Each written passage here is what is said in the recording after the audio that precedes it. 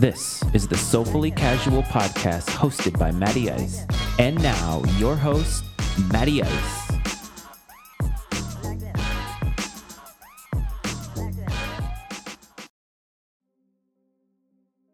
Welcome back to another episode of the Soulfully Casual podcast, brought to you by Matty Ice Media.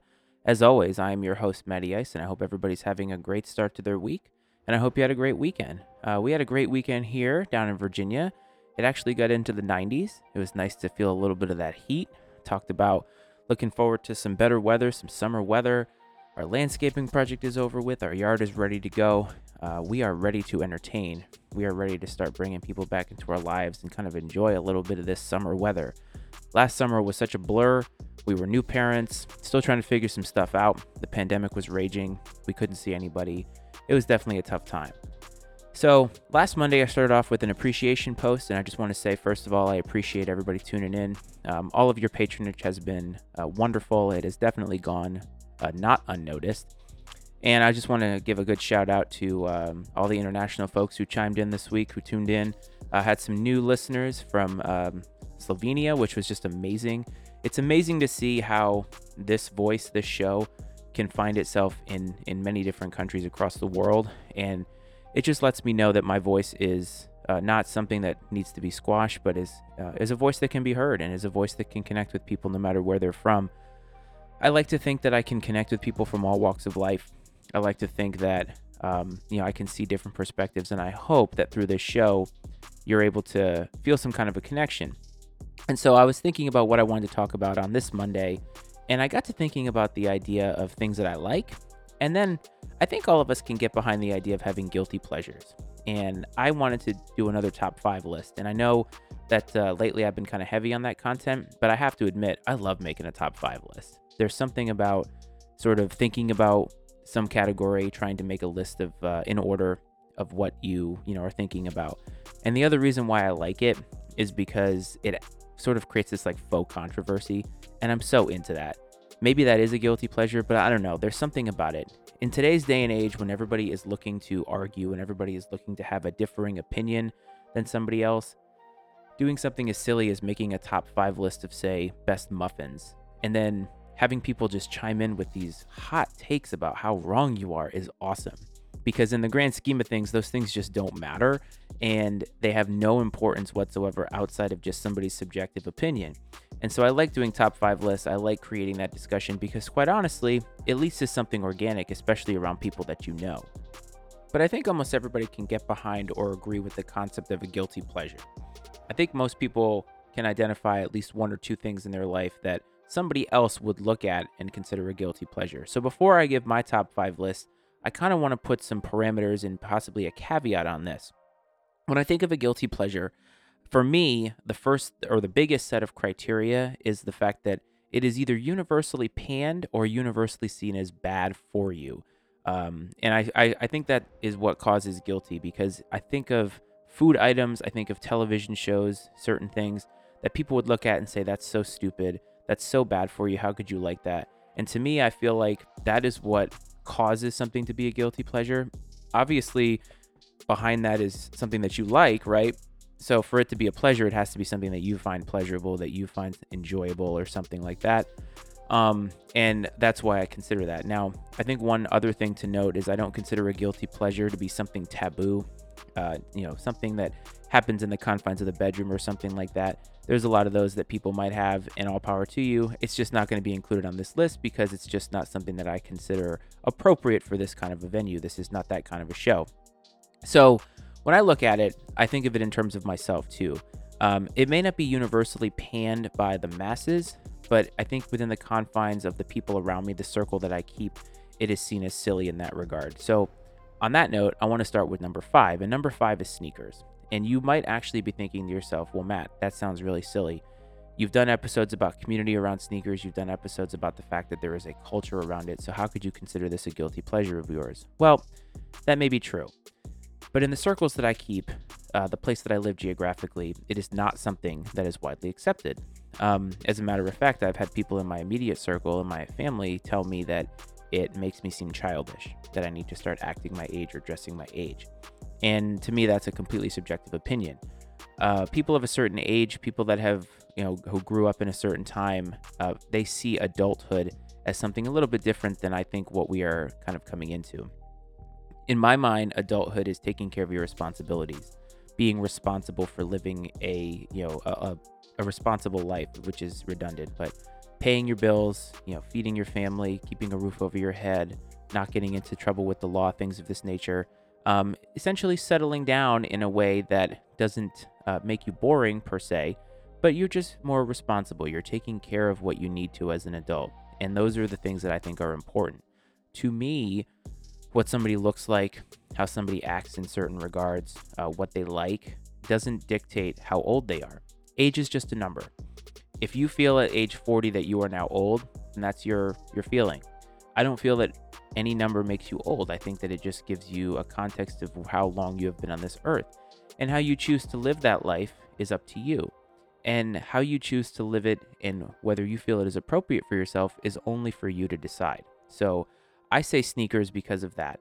People might look at my footwear and think that I'm trying to be younger than I actually am. It's not true. I'm wearing what I like. I'm embracing the person that I've always been, and sneakers are the embodiment of that. They are something that is a talking piece for me because overall, I'm not a person that pops in terms of personality. My fashion sense is not off the wall. I call myself Kirkland chic because most of my clothes seem to come from Costco. You know what? I'm good with that. I'm good with who I am, and I'm good with the fact that sneakers are the accent of my life. They're sort of like the embodiment of my personality in a pair of shoes, and that's why I put them on here. They're not something that I feel guilty about wearing necessarily, but the people around me feel as if they are something that I should be wearing, like Docksiders or something like that, tucking in my polo shirts to my shorts, giving off that dad look. And yes, I'm a dad, but I'm also a human being. So that's number 5.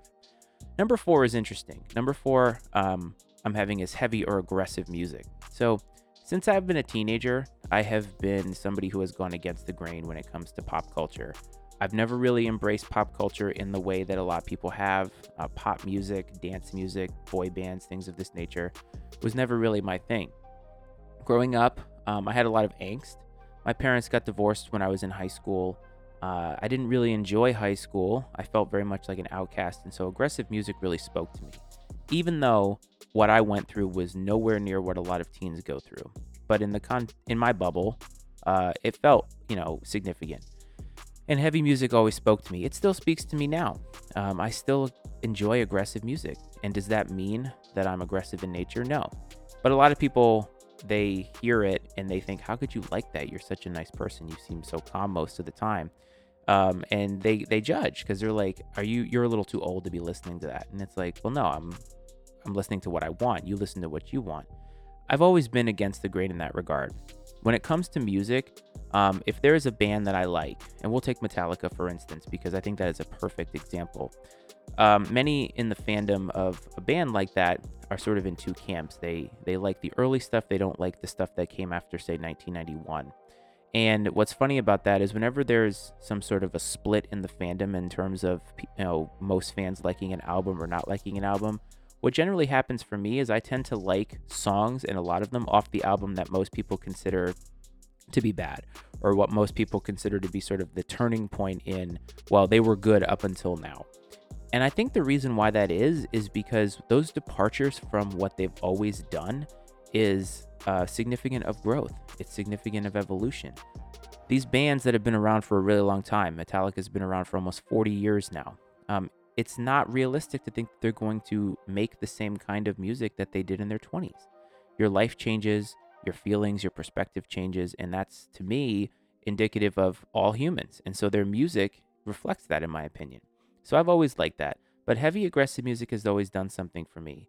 It sort of keeps me level. When I'm feeling angst, when I'm feeling angry, that kind of music just sort of calms it down because I'm able to unleash something in terms of like guitar sounds, vocal sounds, and then I can go back to the rest of my life and feel good about myself. And I've always loved it. So I consider that a guilty pleasure, mainly because most people don't listen to it. It's not a popular genre of music, and I understand that. It's polarizing, but I think it's just as polarizing as, say, hardcore rap or any type of really, niche music that people don't listen to on the regular. Like, you don't hear a lot of heavy music on the radio. You also hear more commercials than you do music on the radio, and that's another topic for another day. But there's just something about it that has always spoken to me. It's always made me feel comforted and warm, and it's just what I like. So I think that's number 5. So number 3 is the only food item on this list. I do think overall, when people think of guilty pleasures, they generally tend to think of food items first. And I think the reason behind that is because food is something universal. Everybody has to eat, right? Not everybody has to listen to music. Not everybody has to wear fashion pieces, but everybody has to eat. So everybody, no matter where you are, has some semblance of an opinion on food. What you generally tend to find in today's world, ever since like the 90s when big time diets were coming in, is that most people, nutritionists, trainers, and so forth, have an opinion on what you shouldn't be doing. And I have always maintained that there's a lot of things you shouldn't be doing, but the idea of moderation is very, very important. Eating foods that you know are quote unquote bad for you or quote unquote unhealthy isn't going to kill you in a one-time sample. It is going to kill you if you continue to do it every day the same way all the time. But that's not what we're talking about here. However, even within that like subgroup of foods that are considered bad for you, there's almost like a hierarchy of, say, like, foods that people consider really bad for you.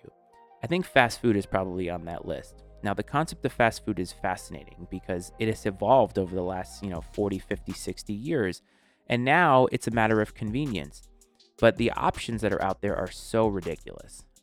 You basically can have any type of food made quickly and delivered to you now, and you don't really have to do a lot of the work. And I'm sure in some fashion, and Cleveland can talk about this on the manual perhaps, that it has added to the obesity problem, the health problems in this country. While overall, we are in a better place in terms of nutrition, in terms of science, when it comes to physical fitness, exercise, and things of this nature, our food choices definitely limit us in where we can go because I think a lot of people dive into the convenience of it.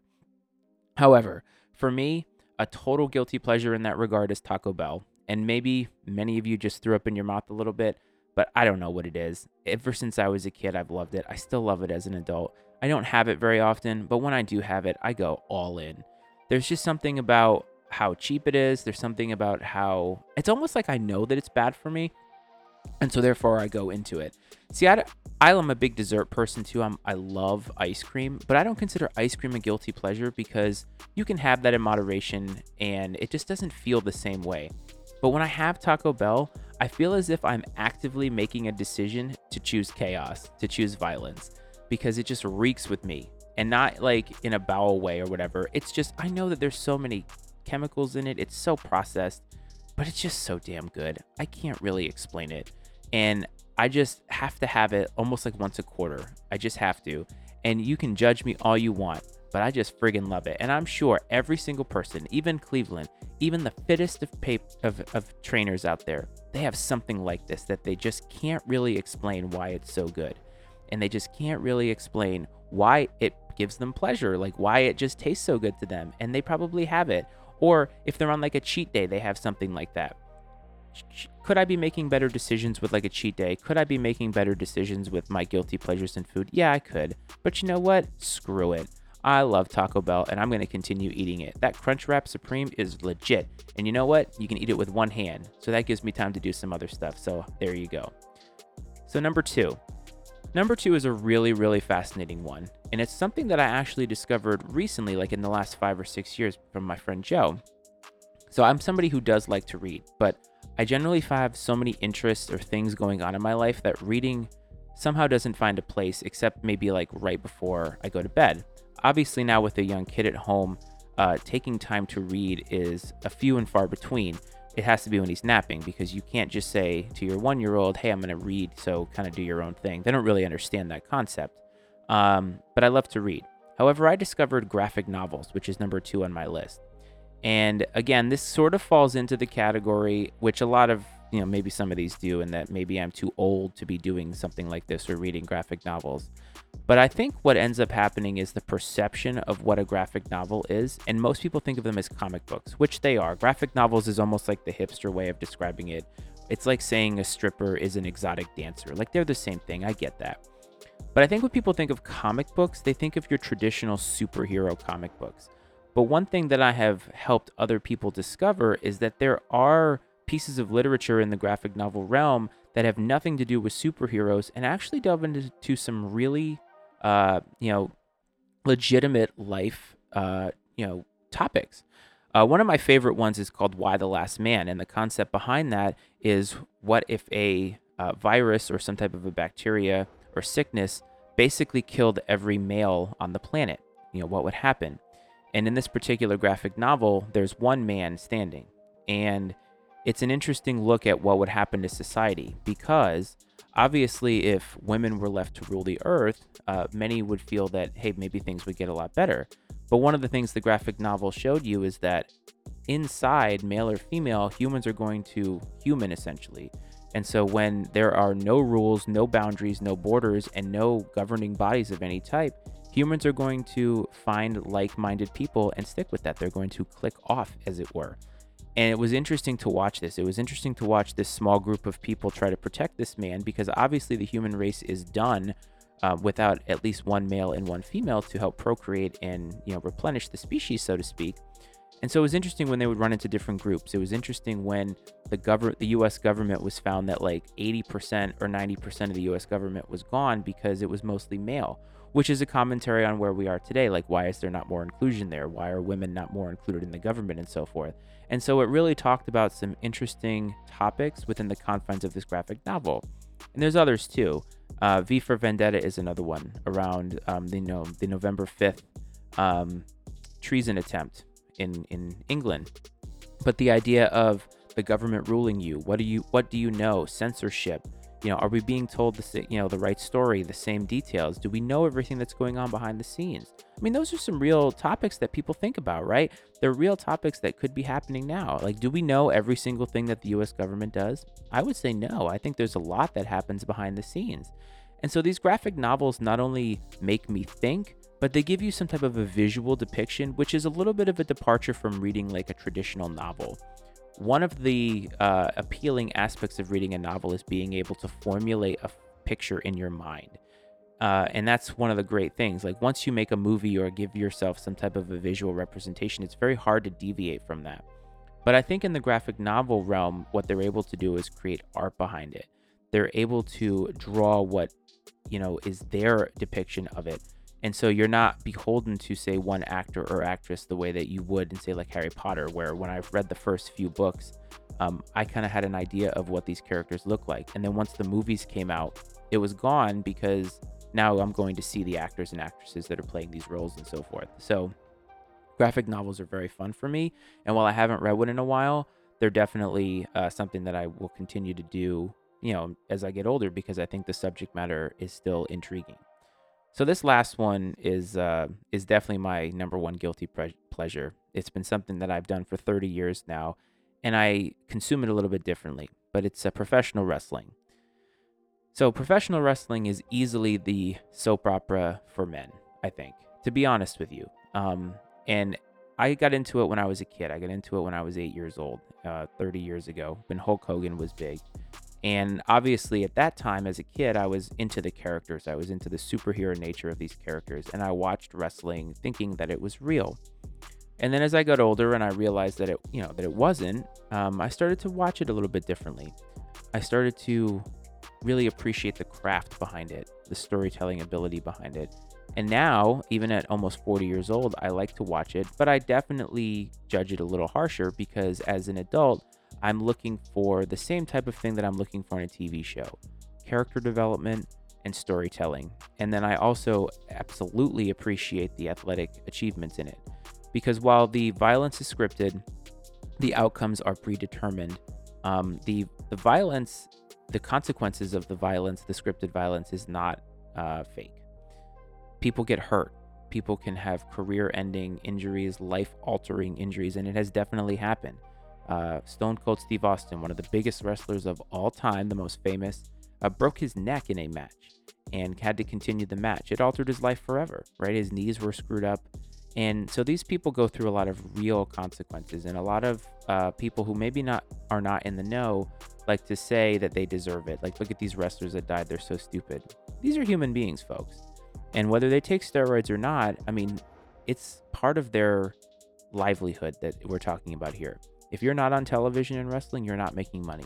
If the fans are not seeing you, if the fans are not into you, you're not making money. So their livelihood is directly tied to being exposed, to being on television. And many, many times they have to make tough decisions. Being off television is not something that they would prefer. Injuries are, not really what they want, obviously, because it's not like in a professional sport where you're injured, you get rehabbed, you come back, and most likely you take over your starting spot. In wrestling, if you're off TV and the fans forget about you, when you come back, it's really difficult to regain traction. So I watch it now from a creative standpoint, and I think it's a great evolution for me because I don't watch it the same way. And I look at it as a guilty pleasure because obviously it's trashy reality television with men in underwear, essentially. But I've always liked it, and my love for it, my like of it has evolved over time. I've grown up as a human, and I've grown up in terms of what I like from wrestling.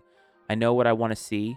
I like sometimes getting lost in it. That's an appealing aspect of it. It's why I play video games too. As an adult, we have so much that we go through and think about on a daily basis. And it's nice every once in a while to get lost in something, to feel like you are transported back to some time frame. It's why people like to go to Disney, right? It makes you feel like a kid no matter how old you are. Whether you're there by yourself as an adult watching other kids or remembering your childhood going there, or whether you have kids and you're living vicariously through them. There's something about being transported back to a time in your life where you felt different and innocent and just sort of getting lost in something. Reading is the same way.